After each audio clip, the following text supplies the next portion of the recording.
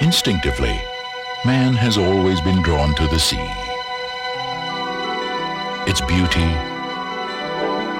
its mystery, its secrets. But there is also a vague uncertainty, a sense of intrusion into an alien world, where man is unwelcome and completely at the mercy of the most terrifying predator on Earth. Man's deepest fear has risen again.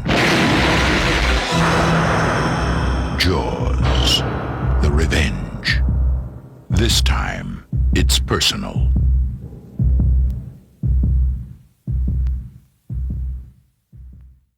I am from beyond.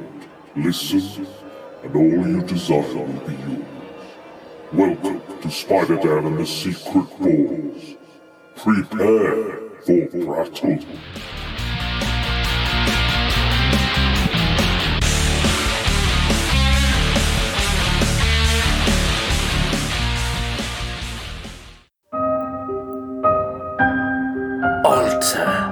Nativity Stories.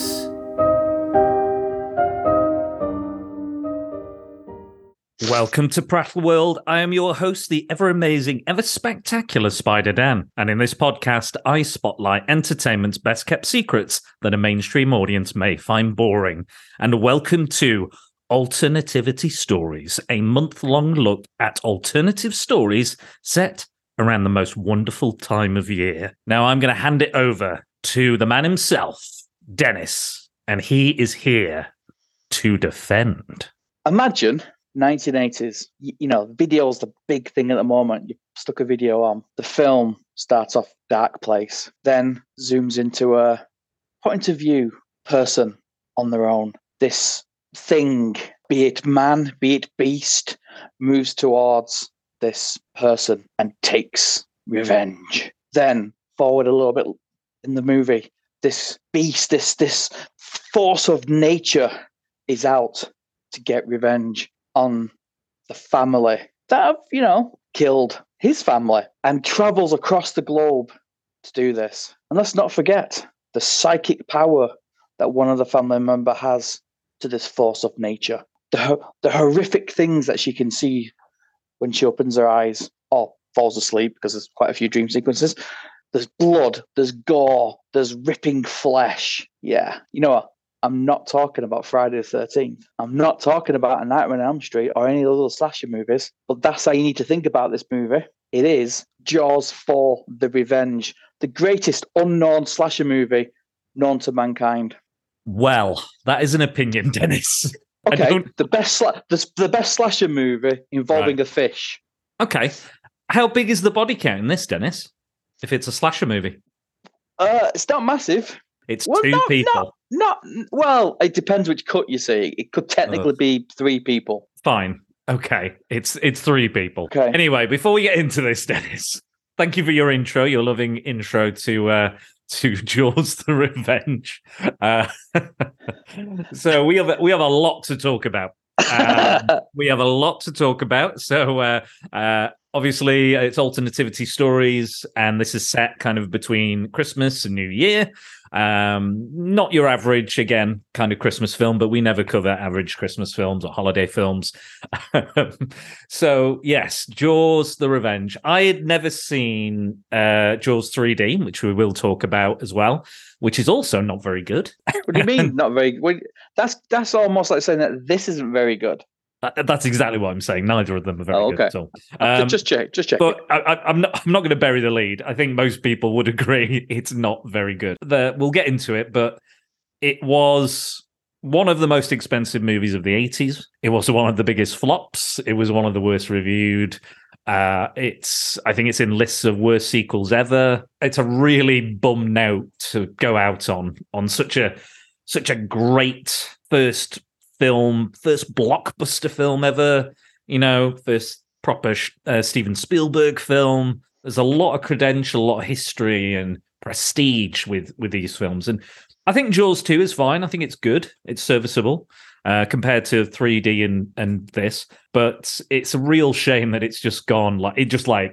I'll quote the film, it crapped out. It certainly crapped out at the end. But Dennis, people aren't here to hear what I think, because you've never done a Secret Defenders, and this is a sort of a Secret Defenders for you. So what is it about Jaws the Revenge that everybody else is wrong about? You see, I'm not really here to say that it's a work of art, or that it's the best movie in the world, or that people should rush out and watch it, or subscribe or whatever.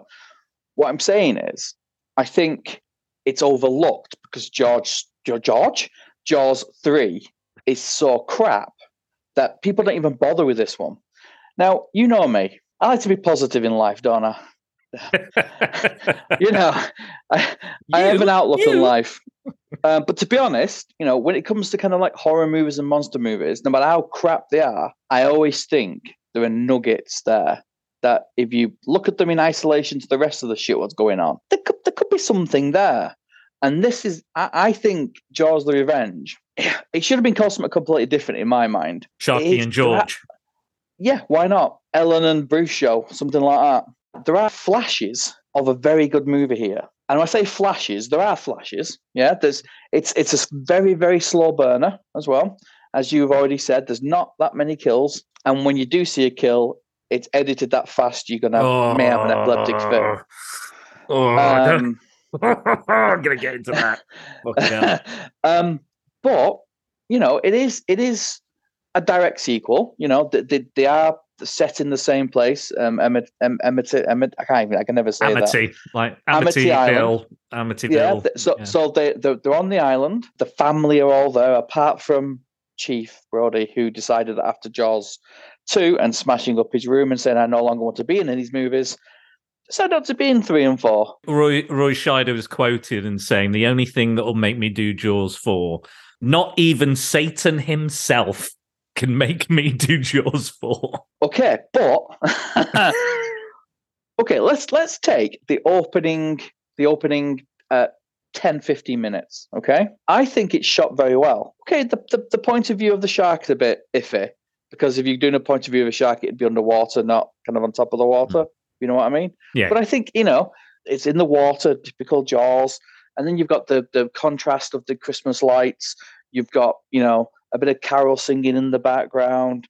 You've got I can't remember his name, the son, Sean, who's got to go out to move some wood, some driftwood, some driftwood.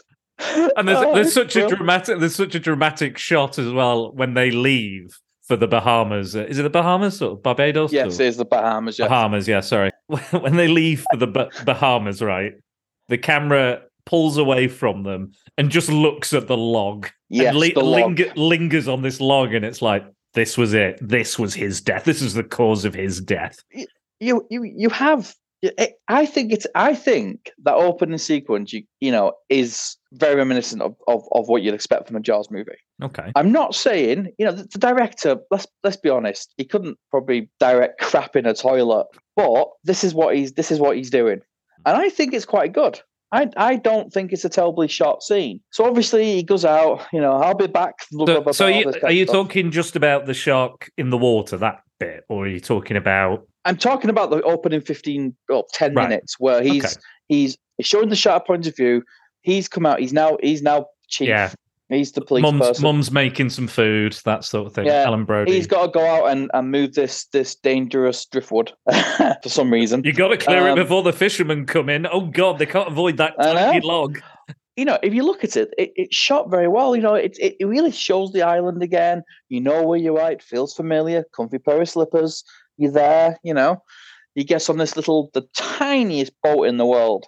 For chief of police, it's unbelievable. He goes out, he's got bright yellow jacket on, starts getting his driftwood in, and then the revenge starts. He loses an arm to start off with. Arm comes off, bit of blood spurting. And then it takes him about 5 minutes to realise he's missing an arm. Well, apparently, sometimes some shock goes in, you don't know what's happening. I get it, but it was just the way that was performed. as well did not help. It also didn't help. It also doesn't help the fact that the actual shark attack itself is so vastly edited that you don't technically have to see anything. There's a little bit near the end of it where Sean comes up on the water and he's like splashing around and there's blood and he gets pulled back down again. For me, that is a Jaws moment. Get away from the acting, because let's be honest. I'm sorry. Hang on, let's be honest. The first Jaws movie, that couple on the beach, the guy wasn't particularly good at acting at that one, is he? When he's chasing after the woman. To be fair, I think he was dubbed over anyway, so he probably was even worse on the day. Well, there you go. So Jaws has a history of having poor actors in the first 10 minutes of movies. I think that's a really really good kind of start to the film. And yes, it does kind of go down a little bit from there. But like I said before, there are bits of absolute kind of what I think is comedy horror goldenness. Greatness. I'm going to partly agree with you here. In research, I watched Jaws 3D because I hadn't seen it. I felt, I'll do the whole set. I didn't have to, but I said, you know what, fuck it, let's do it. And that film is worse than this one. On every level, I think it's worse than this one. This one, I will give you this, Dennis. The cinematography is gorgeous. The way he shoots the Bahamas. It's beautiful. He's really good at shooting the kind of melodrama and the emotional scenes and having that impact. And he does know how to shoot that. He can't shoot the horror scenes. He can't shoot the action sequences. Can't do any of that. But it looks gorgeous, like all the lovely blue sky, the blue sea. It could be a Bond movie. Yeah, exactly. Yeah, it does. It made me think of like a Bond movie, and I think James Bond. I think a James Bond film was filmed there as well. I can't remember. Yeah. But one of them, that's probably a Roger Moore one. Yeah, so I do agree. I think he's probably used to shooting different kinds of films, and I think because of that, and going back and looking at Jaws and like looking directly, like it was just a couple of nights between Jaws 3D, the framing, the shots, the cinematography, all awful, all just horrific. But at least this, it's arguably a duller film than Jaws 3. I ended up turning Jaws 3 off about 3 times. Just to kind of either have a break, look at my phone for a bit, or get some food, have a drink. I will say this about the film as well. It did fly by. Before I knew it, I was an hour in. But I also said to myself, nothing has happened. No, but I think it's a slow burner, okay? It's a very slow burn approach, and you get to know every single character, which is going to be in this, in main character within this. Michael, Ellen, the Michael Caine character whose name I can never remember. Hoagie, like a nickname for a cigar. I imagine him. Yeah. He would look good smoking a cigar. Doesn't he? I think he said he's never seen the movie. It's probably terrible, but the house it bought's lovely. So that's what Michael Caine says about it.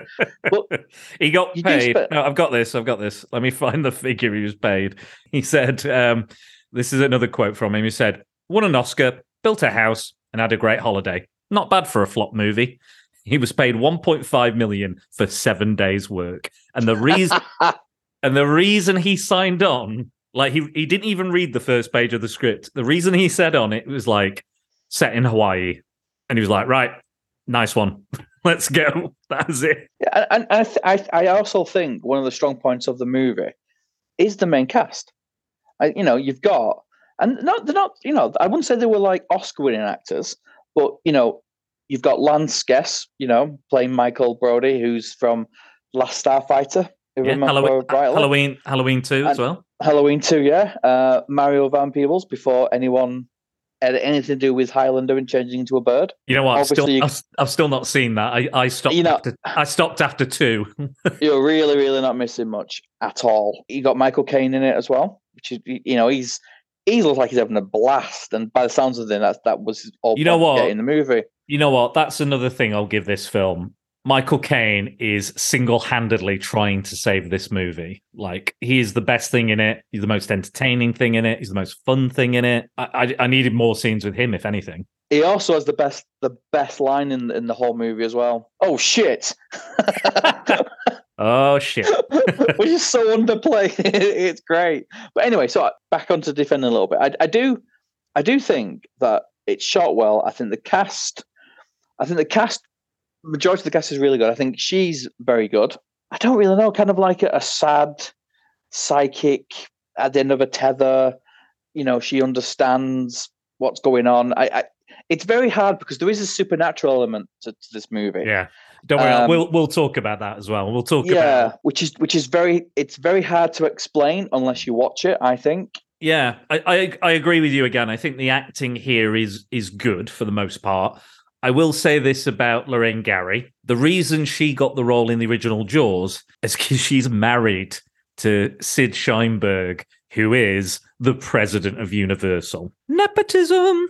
I don't see what you're getting at there, mate, to be honest. Well, no, of course not. She had retired at this point, like just under 10 years before. What connects this film and to the beginning of this year's podcast is the film she retired from was 1941, which is, apart from this, the worst film I've done on the podcast this year. And that's by Steven Spielberg as well. It literally would have. I was speaking to I Am Jack's Musings about this, and it literally would have sandwiched the year if we hadn't done our Werewolves podcast before it. But she's good in it. She's not lost a beat, has she? You know. I'll be honest. I don't agree with you there, Dennis. I think. No. Listen, I'm only jesting because I think she's. Very melodramatic through the whole thing. And... but the script doesn't help, does it? Oh, like I will say this for the actors. They are trying the best with what they've got, but the script is dreadful. And there's a moment I want to go over now. I don't think she's bad. I just think she's not the most confident or strongest actor to put at the head of a franchise. Unfortunately, I think put Michael Caine there, do something. But I guess the plot is revolving around the revenge, but it doesn't necessarily need to be that. But Here's the quote. This is from the dance scene. She's dancing with her son, and he's worried about Hoagie like cracking onto her. He doesn't know what his job is, and he's flying around. And he's a bit of a dick, and he's like, "Oh, he's gonna shag my mum. I don't want somebody shagging my mum. Don't want her to be happy." This is the dialogue she's working with. Here we go. I've been a pain in the ass, and I'm sorry. I'm not gonna bother you about your work. And then he interrupts, and then she goes, "Let me speak. I've been rehearsing this all day. Sean's death almost killed me. I'll never get over it. But I refuse to let myself be run by an obsession. I can't keep believing it was intentional. I finally figured it out." Like she says, you know, Dennis, there's throwaway lines in films, isn't there? Yes. You're just like, it's unimportant, so we can just cast it aside. That is one of the most tragic lines. Sean's death almost killed me. I'll never get over it. You don't go, Sean's death almost killed me. I'll never get over it. Like, people don't talk like that. People don't say those things and just be like, you know, I almost killed myself. You know, they don't. You don't just do that. And that for me shows she's either doesn't give a fuck at that point, and the fact that she says I've been rehearsing it all day as a lie. She probably had been. Yeah, she literally has been because it's her job. But within the script, I'm like, you really need to do a bit more rehearsing, Lorraine Gary. My God. Again, I don't think she's awful, but I don't think she's what you needed in that role, in that part within the story. I know it makes sense, but because it's about her story, isn't it? It's about her finishing what her husband started, but it's also about lines. You know, when Michael comes back for Sean's funeral, and she's cooking in the kitchen. She even blames the shark for giving Chief Brody a heart attack. He died of fear. And I'll be honest, another thing about this film, you know, sometimes people complain about fan service nowadays, like, cameos and explaining weird different bits of the franchise, like Han Solo's dice and things. This is an absolute just retread of everything that in the first Jaws. Like, well, they even use the same shots. Yeah. Well, she is having flashbacks to things she wasn't there for. I know. And you could maybe argue that maybe the shark's given her those visions or some shit. And just because you how does the shark know? Mate, how does it know that it needs revenge? How does it know how to hunt down? How does it know to go from Amityville or Amity Island to fucking the Bahamas and nothing? And actually, there's I've got a fact here I found out. So this is some science shit I'm going to talk about now. Okay. I'm quoting this from Wikipedia. Many scenes are considered implausible, such as the shark swimming from Massachusetts to the Bahamas, approximately 1,920 kilometers or 1,193 miles, in less than 3 days. And there's something to do with the water in Bahamas. Is it too warm? It's too warm, yeah. It's too warm. They shouldn't be out there. This is a different beast. This is a beast on a mission. Okay, so Dennis, the revenge in this film. Yeah. So all these sharks are somehow connected. How do they know that it's the Brody family that you always need to go after? Like, why? What do you think? What is your headcanon for this? Because they never totally explain it. I think they wrote notes to each other. Well, like hostage notes made out of newspaper clippings. Yeah. I think before the first Jaws shark gets killed, he writes a little letter saying, "I'm off to look at the orca now. If I'm not back, Brody did it." Right, and he left that. And then the next shark gets it and says, "Right, Mom, I'm off. Look, Brody did it. If I'm not back in time, he's fucking done it again." And then the other shark is nothing to do with the Jaws lineage at all. The one in SeaWorld that isn't actually attached to the sea. Who knows? He's just there, pissed off because he's in captivity. But the other Jaws is the great grandson of the first Jaws, and his mum on a deathbed told him the story of Chief Brody and the orca and the family, and he goes, right. I'm having it for revenge for my mum. Yeah, my explanation for it. It's not a good explanation, but I just think the same shark keeps being reincarnated. I thought mine's far better. Well, mine's shorter at least. Well, shark is reincarnated. How absurd is that? oh, I'm sorry. No more absurd than the shark exploding for no apparent reason. Yeah, we'll get to that. We all know sharks talk to each other. We've seen enough things with the sharks talking. You know what? Who cares? It's maybe the shark just gets brought as this kind of psychic pull to eating meat from Amity, however, I don't know. But I quite like the hand-me-down story, to be honest. Which one? My story, the hand-me-down. Mum. Right, sure. The notes, yeah, of course. Yeah, because then it kind of lends into like Friday the 13th as the Jaws is going along. As Bruce is going along in his head, in his head, he's saying, "Kill them for mummy, kill them." And that's what he's hearing. You want to make this into a slasher film when it really isn't. In his head, that's what he's hearing. Kill them for mummy. That's what he's hearing. Anyway, and I have no idea why the shark sounds like that, but that's what he sounds like. Okay. And why does also? Can I ask why the shark roars as well? Well, this one's a special shark with vocal cords. Of course. I actually know why. Yeah. I actually know why the shark roars. Go on. Well, I don't know. This is the kind of story behind it. Was that the script writer won two scripts at the same time, and forgot which one they're on, and wrote the scene with an animal roaring in it, and the sound guy just put it in. I read that the sound guy thought it was ludicrous and refused to put in a sound effect or make an original sound effect.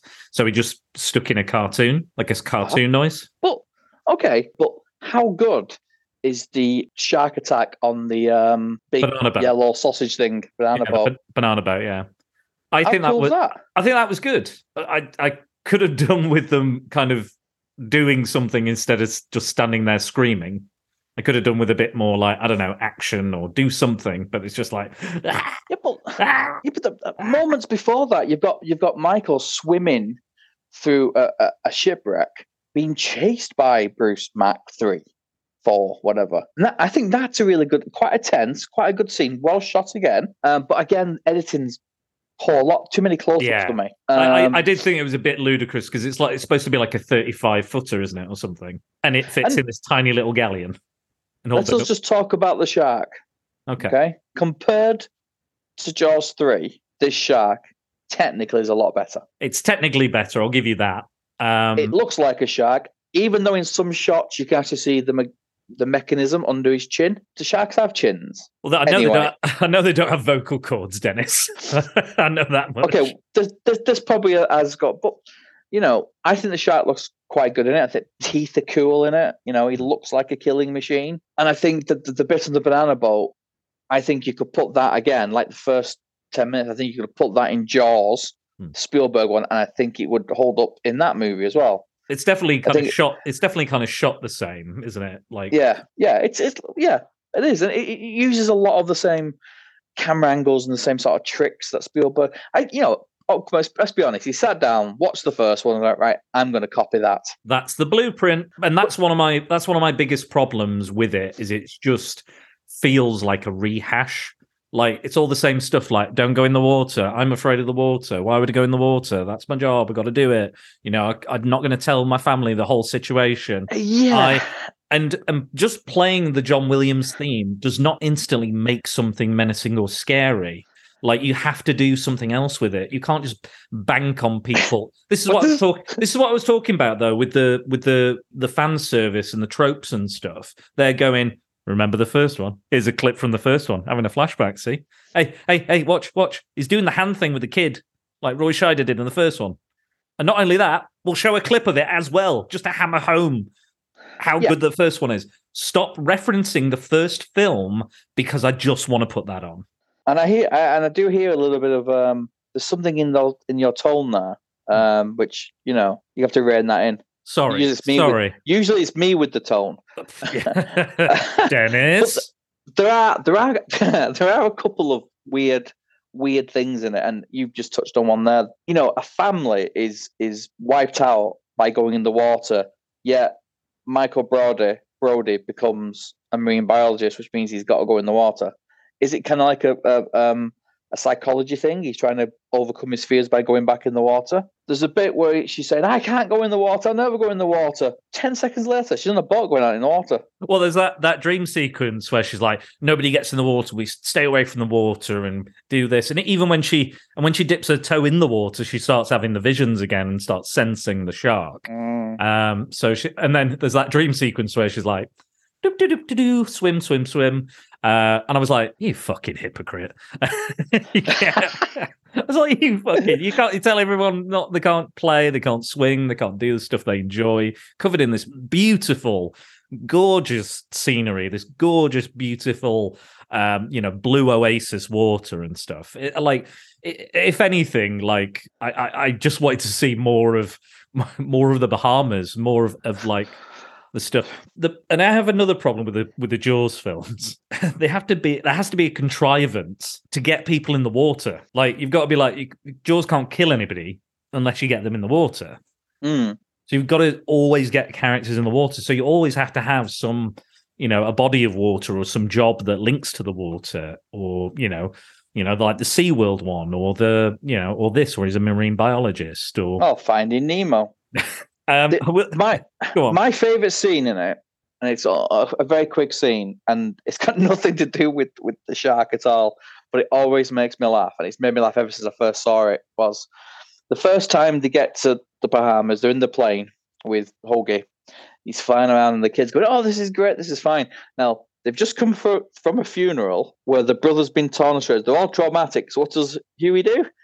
Pretends to crash the plane. Hey, what do you think of this, kids? And he does say to the little girl, he's like, sometimes I let interesting people sit on my lap. I was like, well, okay. Okay, Michael, whatever you say. And now tell us lots of weird stories. All right.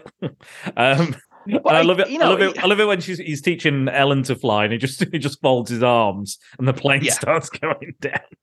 Yeah, because that's exactly how I was taught. Oh dear. Yeah, that's how I was taught to fly. Guy went up in the air and went, "Off you pop." But I don't think the acting's terrible. I think the acting's good. I think the scenery is good. Like you were saying before, I think that the director can't do those scenes which you really, really need in a Jaws movie. The only time he really builds up suspense is the first 15 minutes because it's in the Jaws. Even though the banana boat kind of attack is a long shot, you're never surprised. It's never no. There's none of that kind of Luton bus thing in it where build up. No, it's not like the first one had. Yeah. Kids pretend to be sharks. Also, Spielberg knew how to shoot around the shark when it was shit and didn't look good or it wasn't working. This guy can't do it. Like the first shot we see of the shark is just a random snippet. It's not like we don't see him in the first scene, obviously, because of all the editing and the dark and everything. We see Sean go in the water. But then when he's off to the Bahamas, it's just a random shot and you see the entire shark. And I'm like, you've just shown me all the shark and it's a nothing thing. There's no feeling for me because I'm just like, oh, there's the shark. Right. And they don't do anything.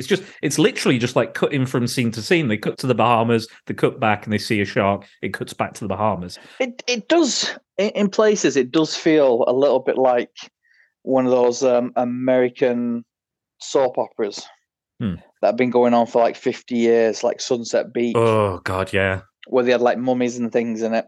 the time of our lives, and it does because you've got like this forced relationship. God, I'm slagging off my own movie that I'm defending. Anyway, you have this forced relationship between Brody and Hoagie. Brody and Hoagie. Sounds like a porn name, doesn't it? It's terrible. I was going to say this film is really horny. Like, listen, Kane wants it, she wants it, the shark wants it.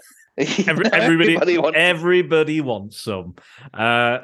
Mario Van Peebles definitely wants some. You know what? I think he's my least favorite character in it. Oh, he is annoying. He's a prick. He's a prick. Yeah. He's obviously put there for comedy value, but he's just a dickhead. Yeah. He's not like he's like a dickhead friend. Yeah, sometimes he's funny, but 80% of the time he's just a dickhead. Like that first day Michael's back and they're working, they're doing the shells and all that, and then he's just constantly fucking abusing him to the point where he gets out of the water and starts having a go at Jake. And then Jake turns around and went, "Oh yeah, by the way, sorry about your dead brother." And then later, when Michael specifically told him, "Do not tell my mum about the shark or she'll go mental. Do not mention this shark." And it's his idea to find the shark because he's like, "Oh, we can make money. We can do this. We can do that." And then when he's in the nightclub, like the same day, he's like, "Oh, we're going to make some money. What do you mean? Nothing." He almost tells Ellen Brody there's a fucking shark, which she kind of already knows anyway, but everyone's convinced her. Everyone's convinced her it's all in her head, especially Michael Caine. They're like, relax. It's stress, it's grief, it's everything. And you're just making the assumption. Because they're even laughing at the idea that it's a shark coming for revenge in the movie. You can't, because she keeps saying it's coming for us, and she has this kind of Brody tingle every time the shark is nearby. Brody tingle. Oh, we have it in there. It's good though, isn't it? Trademark Dennis, Brody tingle. Every time the shark is near. You know what I thought was quite interesting, actually? I thought it was kind of clever in a way. Was, you were talking about the opening scene and Ellen's making the food and Sean's dicking about and trying to steal the food. And she's like, "Stop that." And he's like, "Stop what?" And she goes, because she's not looking at him when he does that. And she also goes, "Be careful with the knife." And then instantly he cuts himself.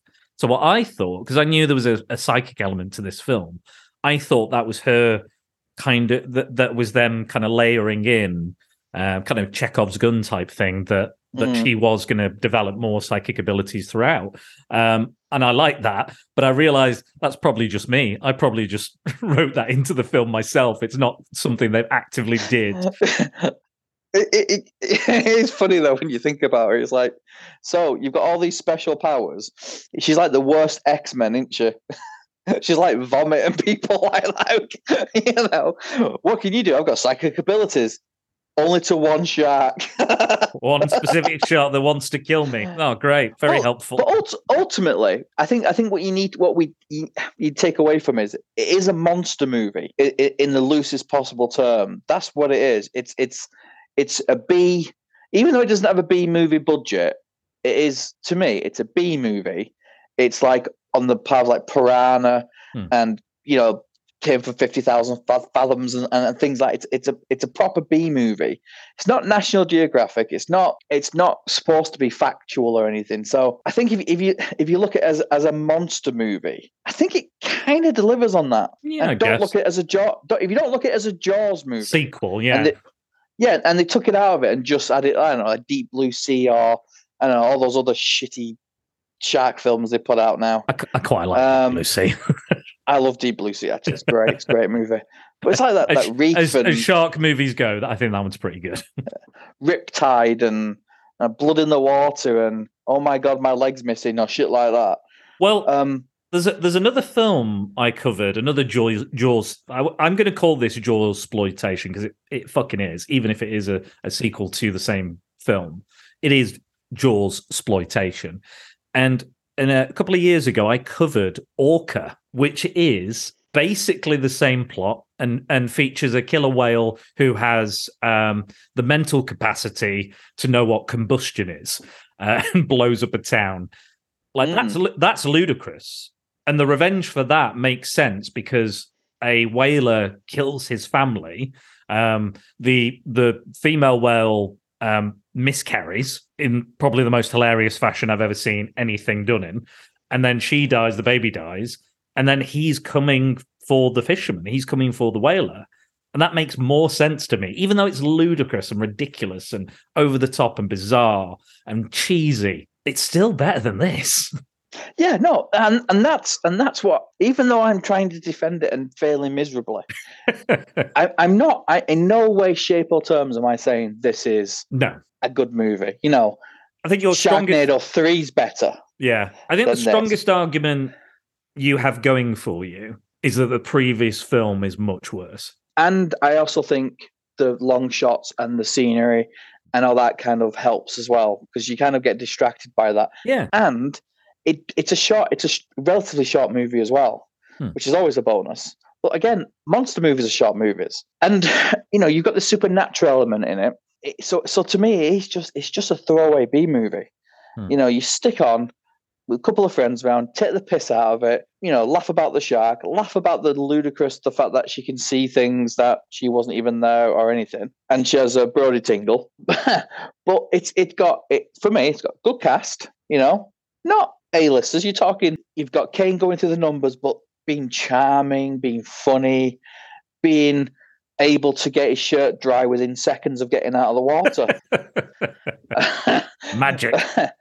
Yeah, and he delivers the oh shit line perfectly when when Bruce comes out for him.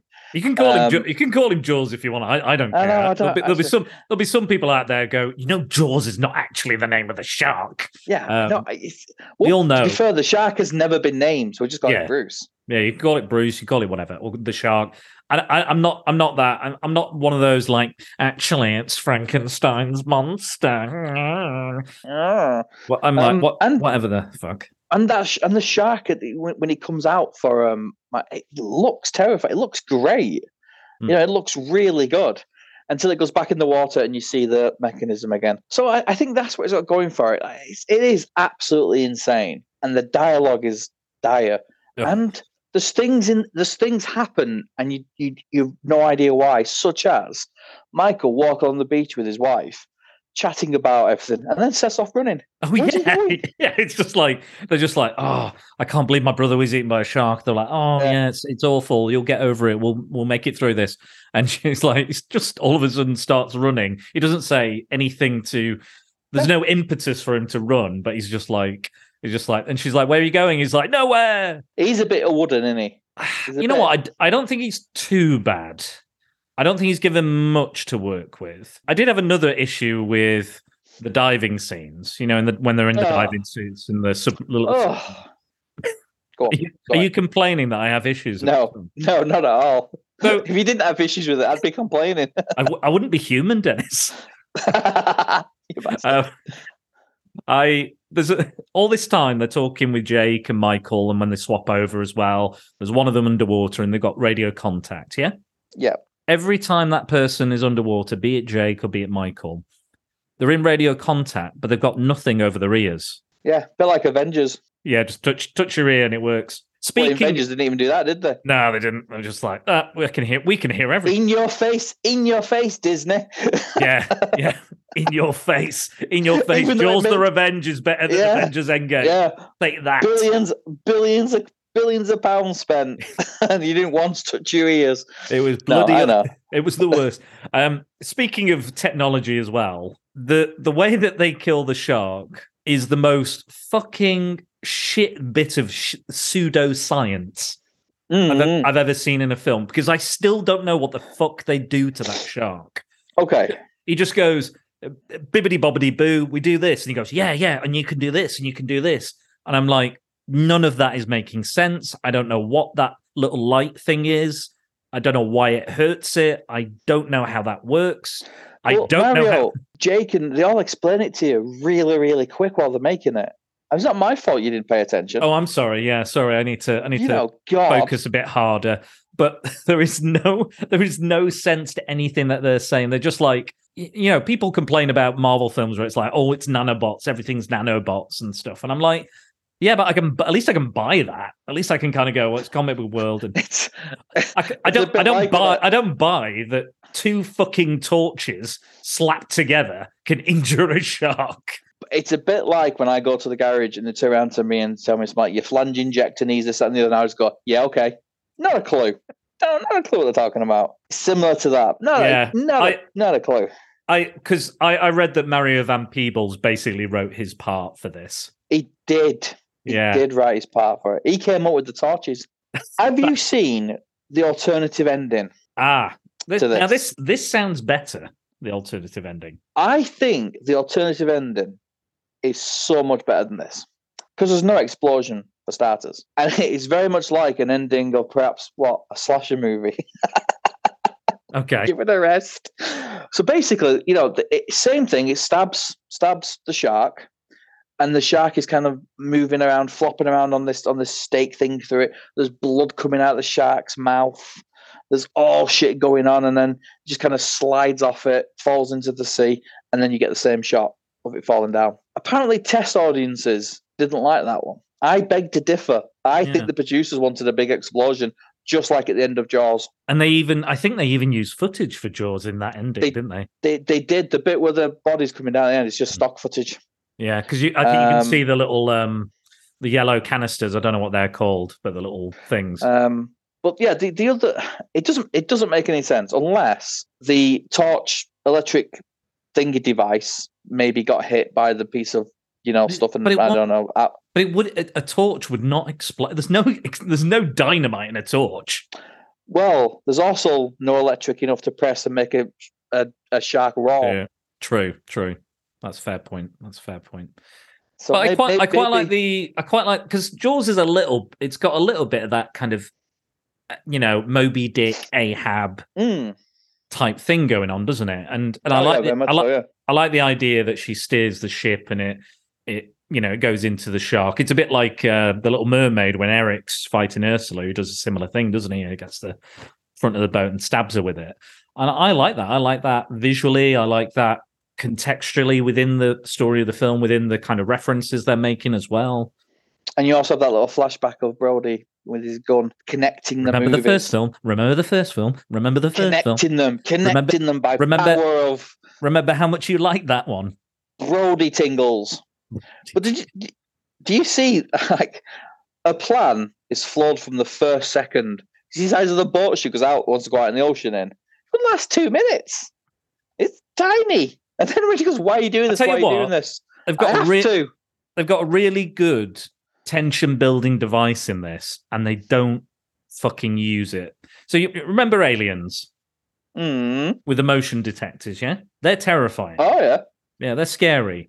And the way they go off, and when there's more and more of them, and they're getting closer, and it intensifies and intensifies the noise. You know, I've played Alien Isolations, I've played Aliens Fireteam Elite, and that noise still scares me to this day. And they have a similar shark tracker thing that they put on him, and does nothing. Like they have literally a device to build tension, and they don't use it. They also don't use a lot of stuff within this, like common sense.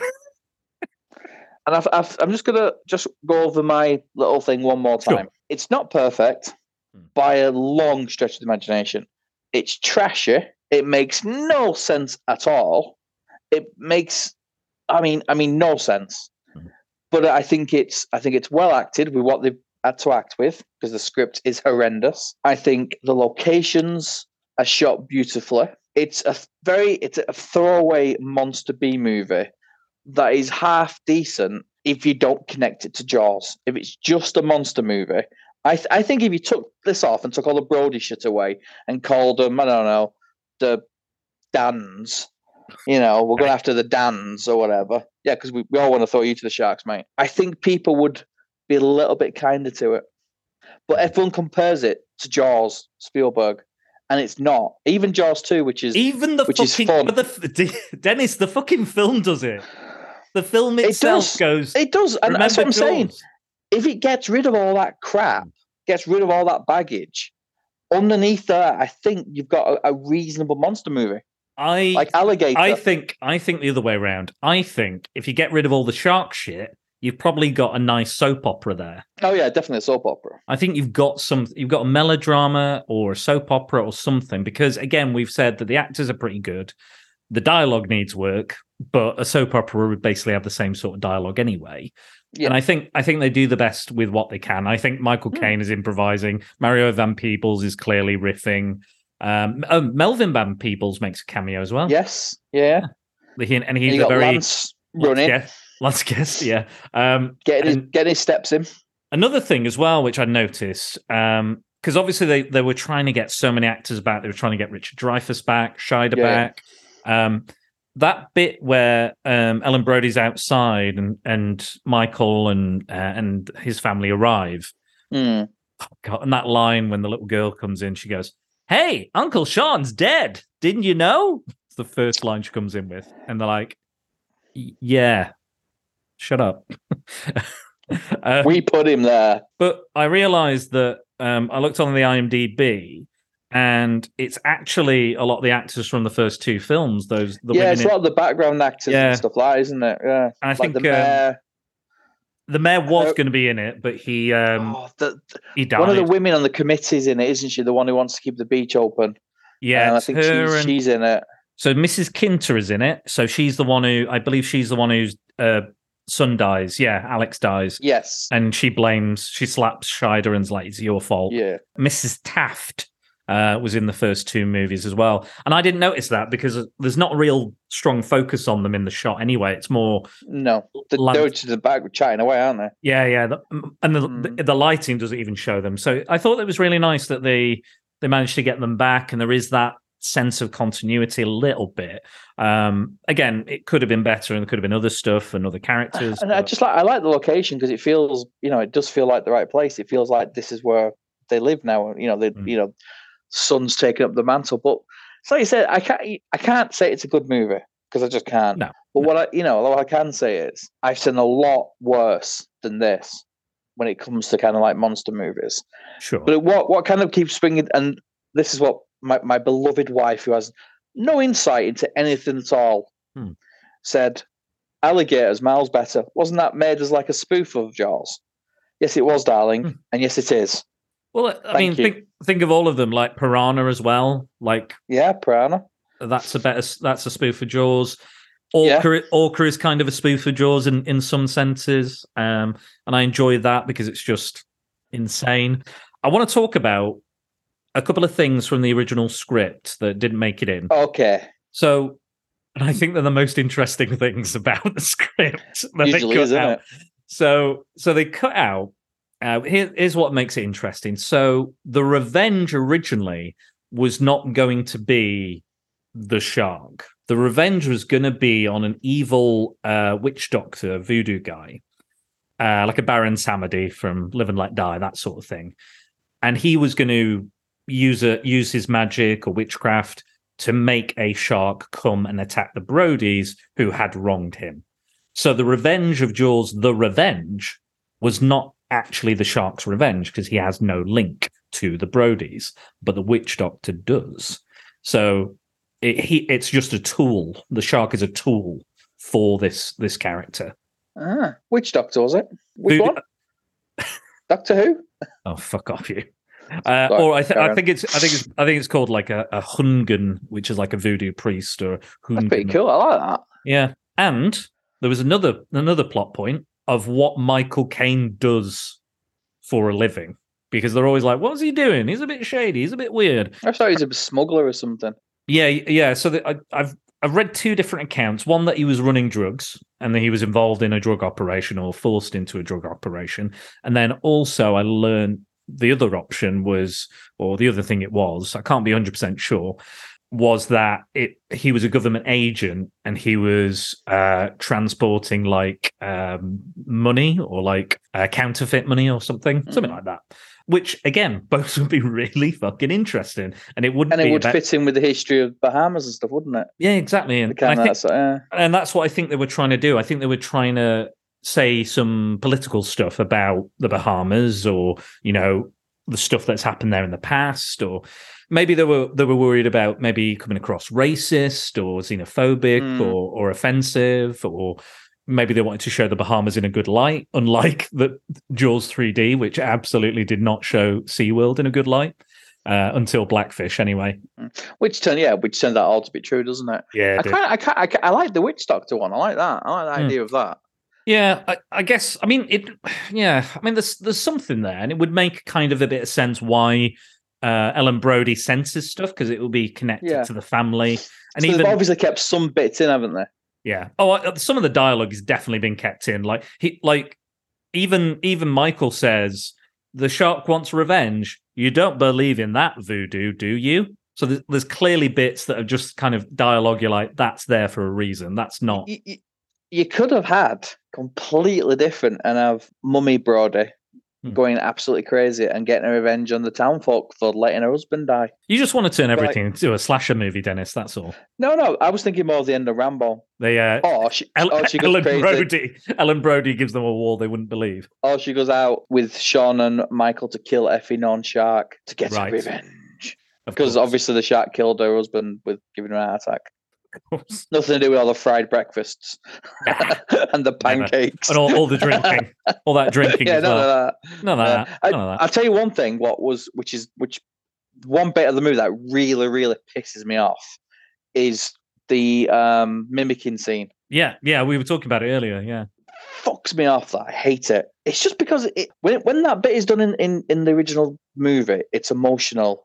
He's been through a lot. He's tired. He's struggling with things. In this, it's just a rip-off. I agree. There's absolutely no need to have it in there. Take that idea and do something else with it. Don't do the exact same thing. It's blatant. I was watching it. I was like, "Fuck me! I want to watch Jaws again." Well, Jaws is in my top 5 favorite movies of all time. I absolutely love Jaws. It's amazing. And Amy loves it. Sarah loves it. It's one of those movies that if we flick in and we catch it, same as Deep Blue Sea, we'll carry on watching it no matter what about it's up to. Yeah, absolutely. And, the shots and stuff in it, the tension, the fact the shark didn't work, all that is just brilliant. And there are flashes of it in this movie, but I just think it gets bogged down with its own legacy, and it doesn't have to be. You get rid of all that bullshit, like you were saying, get rid of all that crap. Yeah.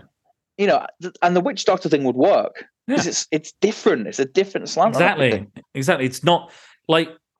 It's the same lines, it's the same story, it's the same arc, same character arcs as well. Like, don't go in the water, don't go near the shark. Oh, I got it, but I'm afraid of the water, but I got to fight the shark. I got it.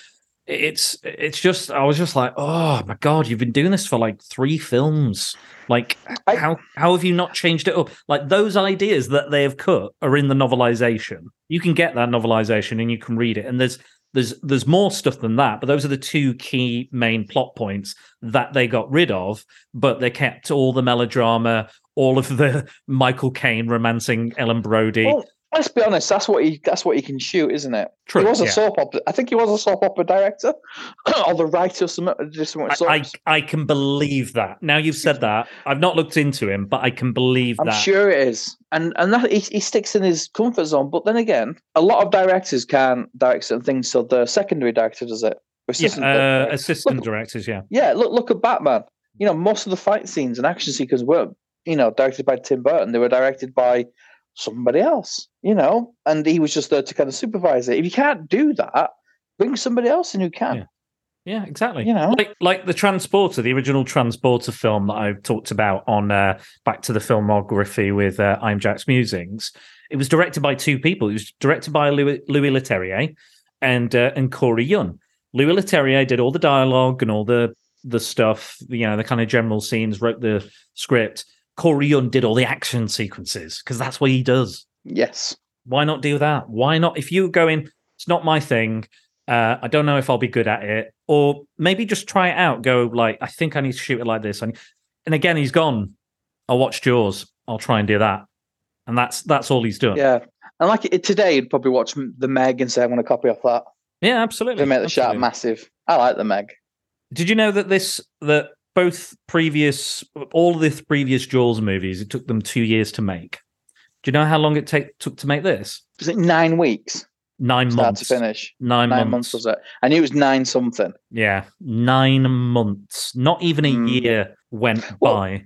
Because they used a lot of stock footage in it as well, didn't they? I think most things were done in one take as well. That I can believe.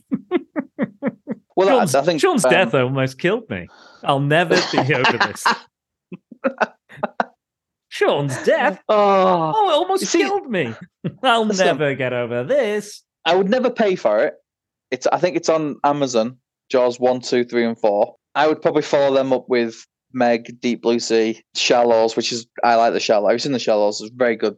I've not seen The Shallows and I've not seen 47 Meters Down, but I've heard they're both really good. Yeah, Shallows, the Meters Down one, we'll have a chat away from this about that one. Sure. But I like, because it's just one person versus one shark. Yeah, it's simple. They are fat.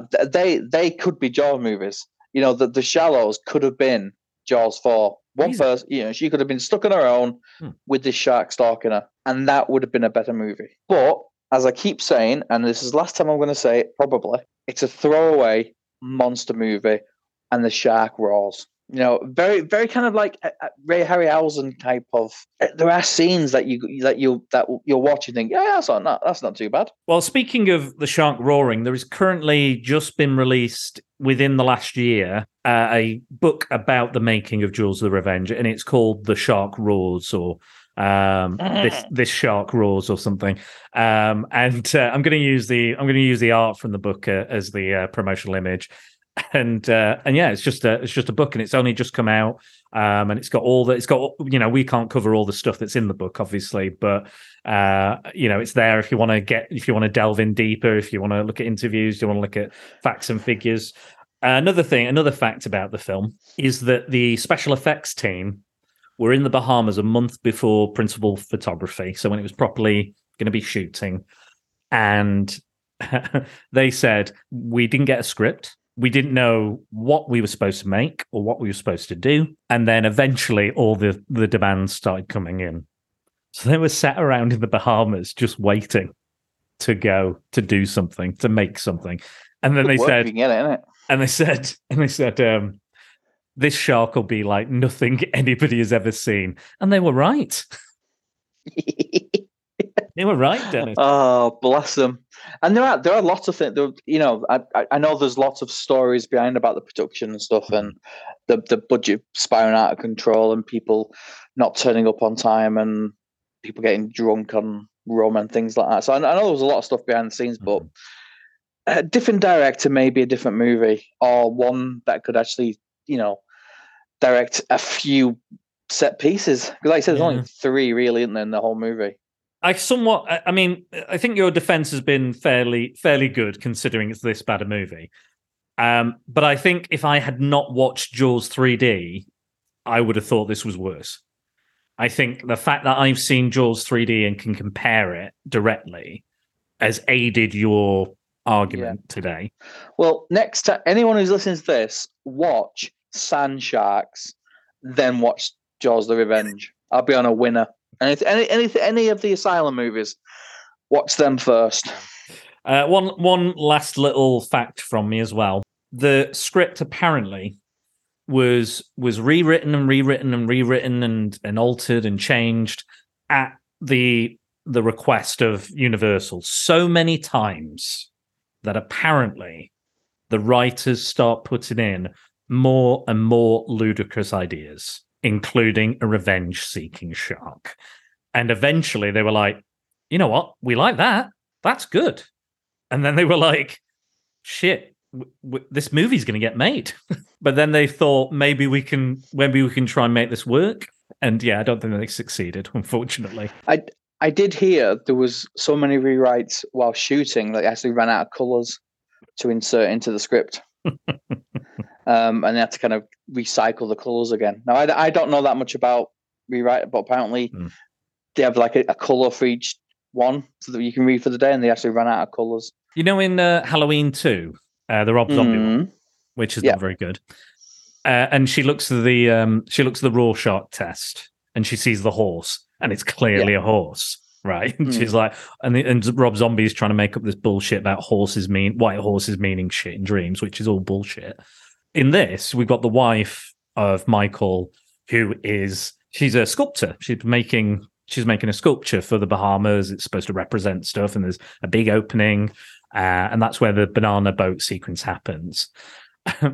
That clearly looks like a fucking shark. Like, there's no way that is not a shark. I don't care how weird or artistic your interpretation is. I would not bring Ellen Brody in and look at this sculpture, which has a big, large, fin and shark mouth. Do you maybe think that was a bit insensitive? Just a tad. What accent is she got in it, by the way? Oh, I can't remember. It's weird. It's supposed to be like American? English or something. Americanism English. It's weird. Did you enjoy the bit where she took off her knickers and flicked at Michael? Not really. I thought you'd be well into that. Why? Because you're a sexual deviant. You're like you thought about having sex with an angry welder since you were a child. I don't know where you're going with this. No, not really. I'd rather. I did get this funny kind of Brody tingle when while watching it. I was saying, if Michael Caine did give her one, she's all skin and bones. There'd be nothing left apart from a bit of gristle. You know, because she's nothing of her, is there? Is that gonna beat the edit? Oh God, I might have to leave that one in. Fuck you now. But yeah, a bit of spinal fluid. But I don't know where you're going with this. You can stop there. You can stop. I was just saying there's nothing of her at all. No, she's quite thin. She's quite. I mean, she's not young here, is she? She's not. Do you think the sexual tension was put in on purpose, or do you think it was just sun, sand, and rum? I don't know. Maybe. I kind of feel like Michael Caine is riffing anyway. Like, I think it almost feels like he's like, here, this is going to be my character thing. I'm going to be the jokey guy. I'm going to tell these stories.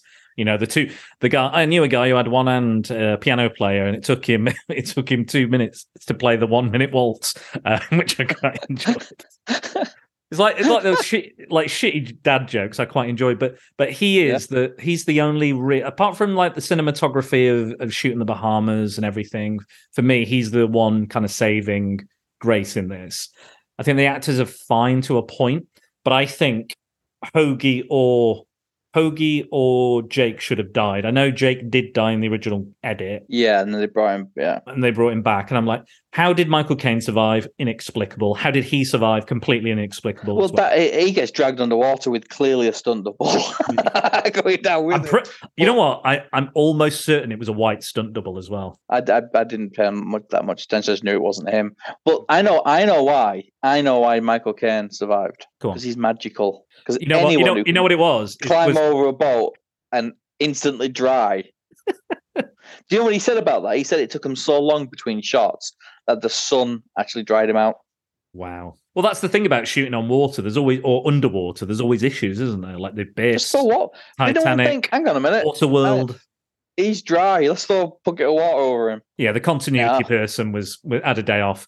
You know how I think. You know why I think he had to get out of the water and managed to survive, because he had to go pick up his Oscar he couldn't get while he was filming this. That's very yes, very good. Yeah, he's like, shit, I need that. Yeah, my career's going to be based on this. Pretty much.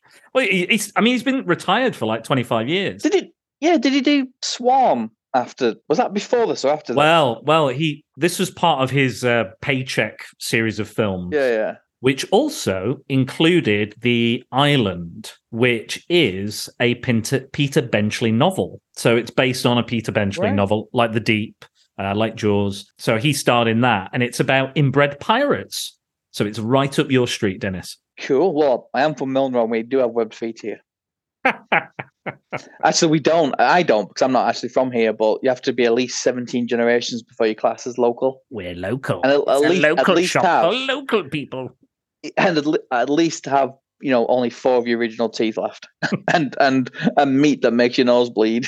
Yeah. Most of the people who used to come in your comic book shop were a bit like that. I can't comment on them. I think it would be frowned upon. Oh, okay. Mocking the afflicted. Oh, I'm sorry. But saying somebody's going to have sex with someone so much they turn into gristle, that's fine, is it? That's okay. Yeah, because they don't know them. No. Well, that's a terrible justification for things. I don't know.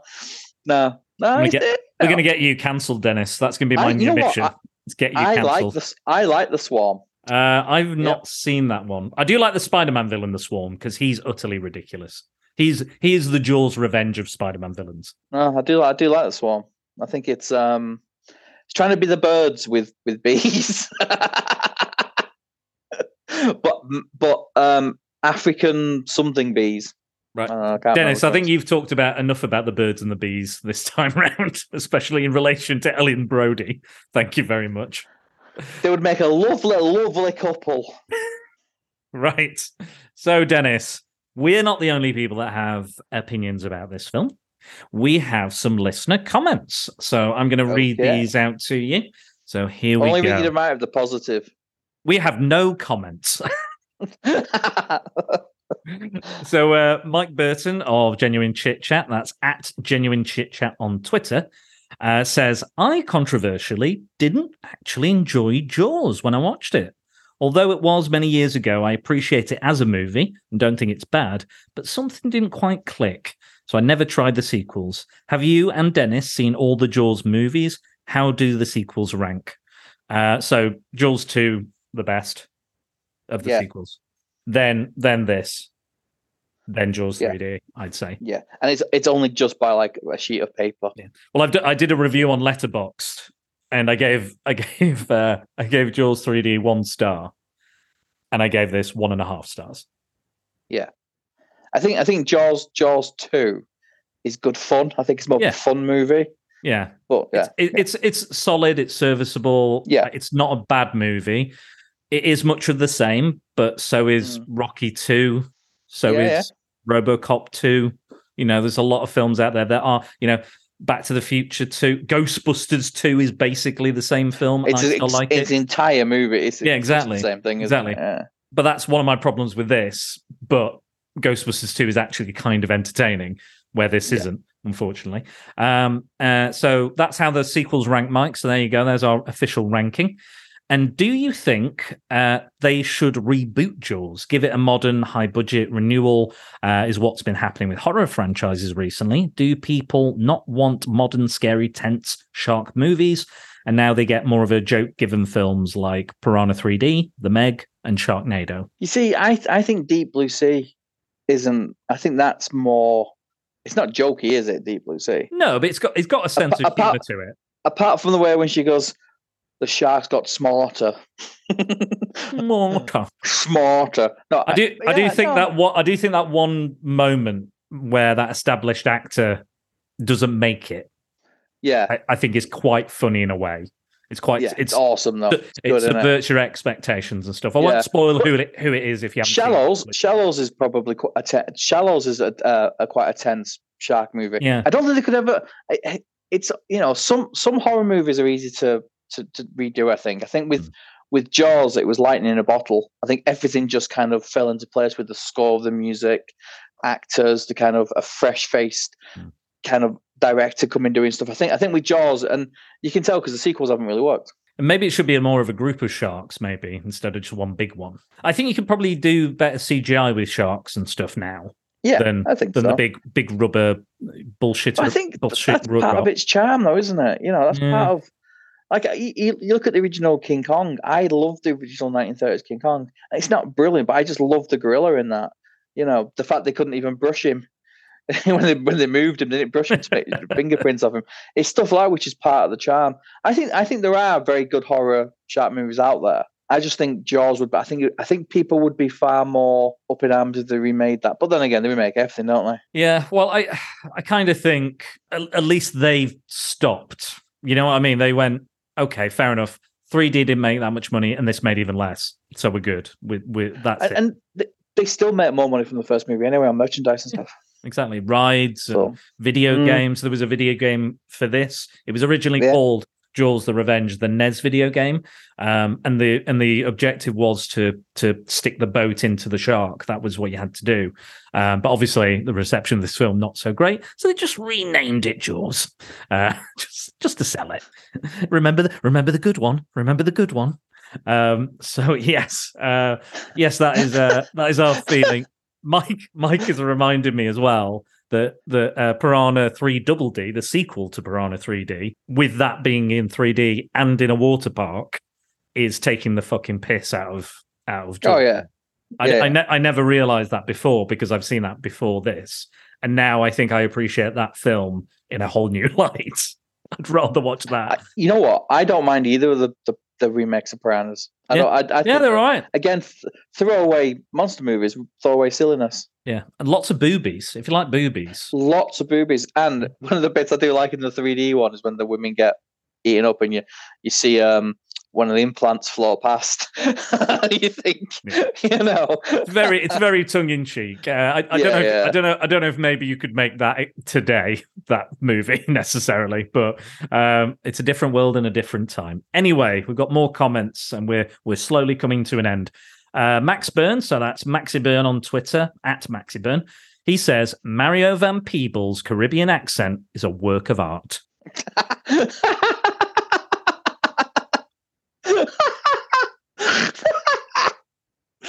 Oh, he's awesome. You broke Dennis, Max. You broke Dennis. Okay. Move on. I mean, I think it was funny. I don't know if it was that funny. Oh, it is. When you listen, work of art. Well done. There you go, Max. Top you got man. thumbs up from Dennis. Our good friend Paul Meller, that's @TheMellerGeek on Twitter. I can't remember this one, so I will be watching soon. Surely I'd remember if it was good, though. I'm sure you guys will have a good time with it, especially if it is a bad Jaws. I will say I've had more enjoyment talking and destroying it than watching it. Next comment is Mr. J in the UK. So that's @Mr. J in the UK. The best thing about the movie is that it brought a wonderful quote from Sir Michael Caine.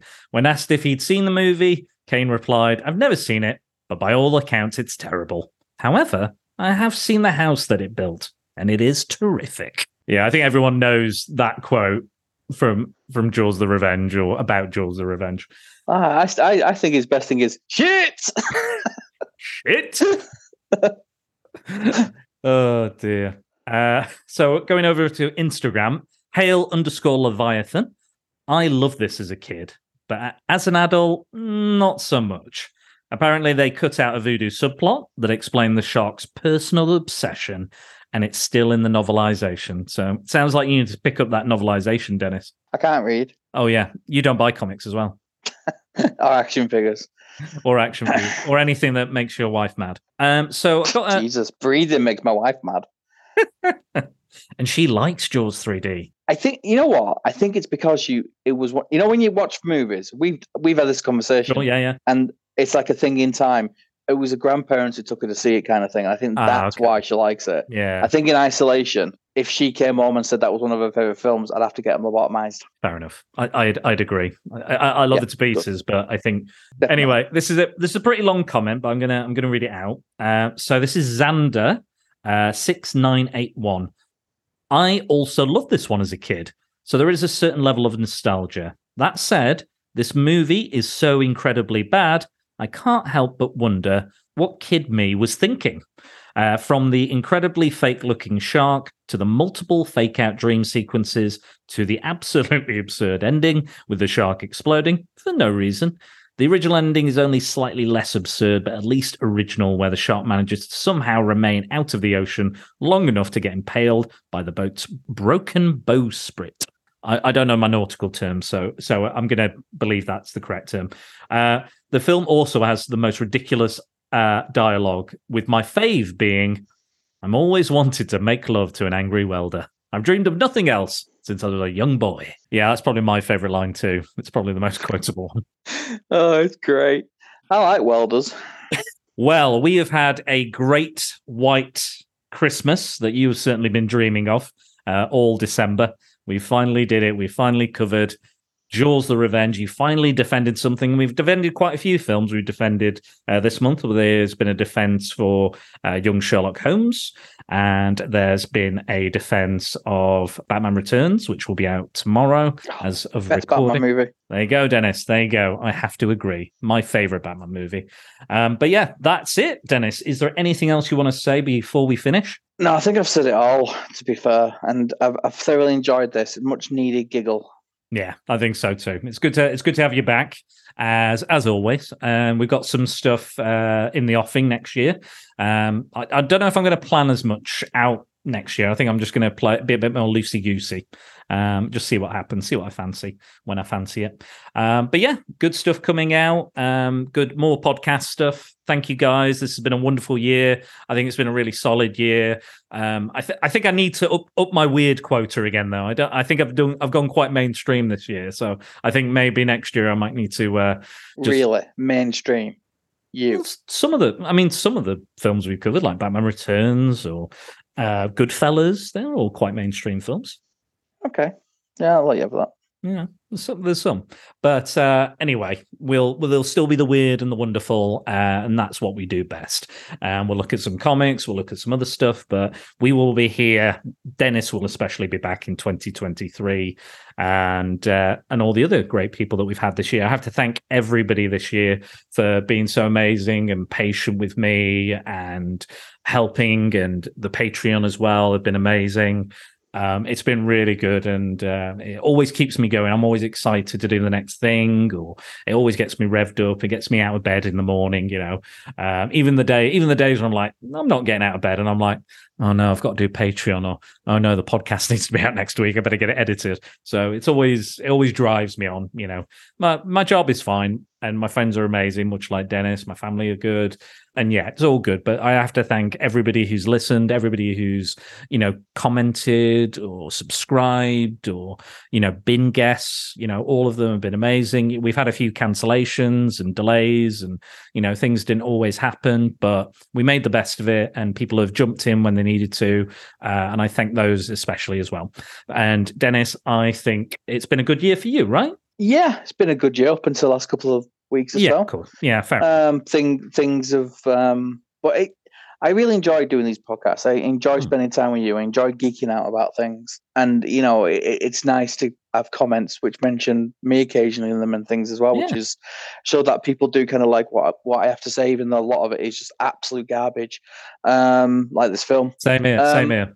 But no, I you know, it's been a long, short year, if that makes sense. It's like last month or so has been long. I think that was the same with last year and the year before. It's kind of feels long, but it also is gone quite fast. Yeah, I can't believe, like, you know, it's only a couple of weeks before the new year and stuff. So, which, you know me, I enjoy partying. Not. You're going to see Dennis 2023 Future Warrior, which, you know, maybe get a little bit fitter. I'll be older, not much wiser, and I'm going to get a little bit fatter. But this is part of my therapy coming in here, and I really, really do appreciate you inviting me on, Dan. So yeah, always. You're always. You're on it the most out of everybody, so that says something. And people want because I come around and teabag you more than you ask for. That's what it is. Yeah, well, much like the tagline for this film, this time it's personal. Dennis is always trying to get personal with me, like a big lumbering shark. Yeah, he does. A big lumbering. Okay, yeah, yeah, it's fine. I can't really say much on that. That's what I'm knackered. I'm also 45 and my knees are knackered and my back's knackered. Also, that's one thing that fucked me off as well. Mario Van Peebles does the Jaws theme. Yes. What is he referencing? I don't know, but I think we're finishing, aren't we? We are. I've got a little bit long, but you're not on social media still at the moment, Dennis, no? No, I am thinking about in the new year maybe getting on just to promote like this stuff, and I have a few kind of irons in the fire for next year, but I kind of like being a fan at the moment of things. Sure. More than actually, it's up to you. You can, you can have an account, and I can just tag you and stuff, and you can, do. You don't have to post necessarily. You don't have to go on it every day. It'll be there, but I'll always link you if there's something related. Yeah, I'll think about it. Okay, no worries. But as always, you can find me on Facebook at Secret Balls. I'm on Twitter and Mastodon at Dan_Balls. Instagram, it's SpiderDan Secret Balls. Review, like, share, comment, subscribe, etc. And don't forget to use the hashtag #PrepareForPrattle when you interact with us. And if you want to join the Prattalion and to be briefed in full on the Secret Balls, swing over to Prattle World at SpiderDanandTheSecretBalls.com. I'd like to thank my patrons on Patreon. I'm Jack's Musings, Simon Cotton, Paul Mellor, Max Byrne, Scott Hodgson, Mike Burton, Angry Andy, Tonya Todd, and Tony Farina. Thank you for your continuing donations. And I've got some more Christmas-related stuff coming out just for you guys, especially before the end of the year. And if you want to take in that exclusive content, come and join us on Patreon. I hope everyone has a good new year and it doesn't turn into a New Year's Evil. Dennis is shaking his head. Bless you. I referenced a film with an excellent song. It's a very good song that just sticks in your head forever. It was. Oh, God, yeah. I'll stop now because it's gonna be in everyone's head. But thank you, Dennis. Thank you for a wonderful year. Thank you, everybody else, for a wonderful year. And we'll see you in 2023 for more good stuff. Thank you. Bye-bye. Bye.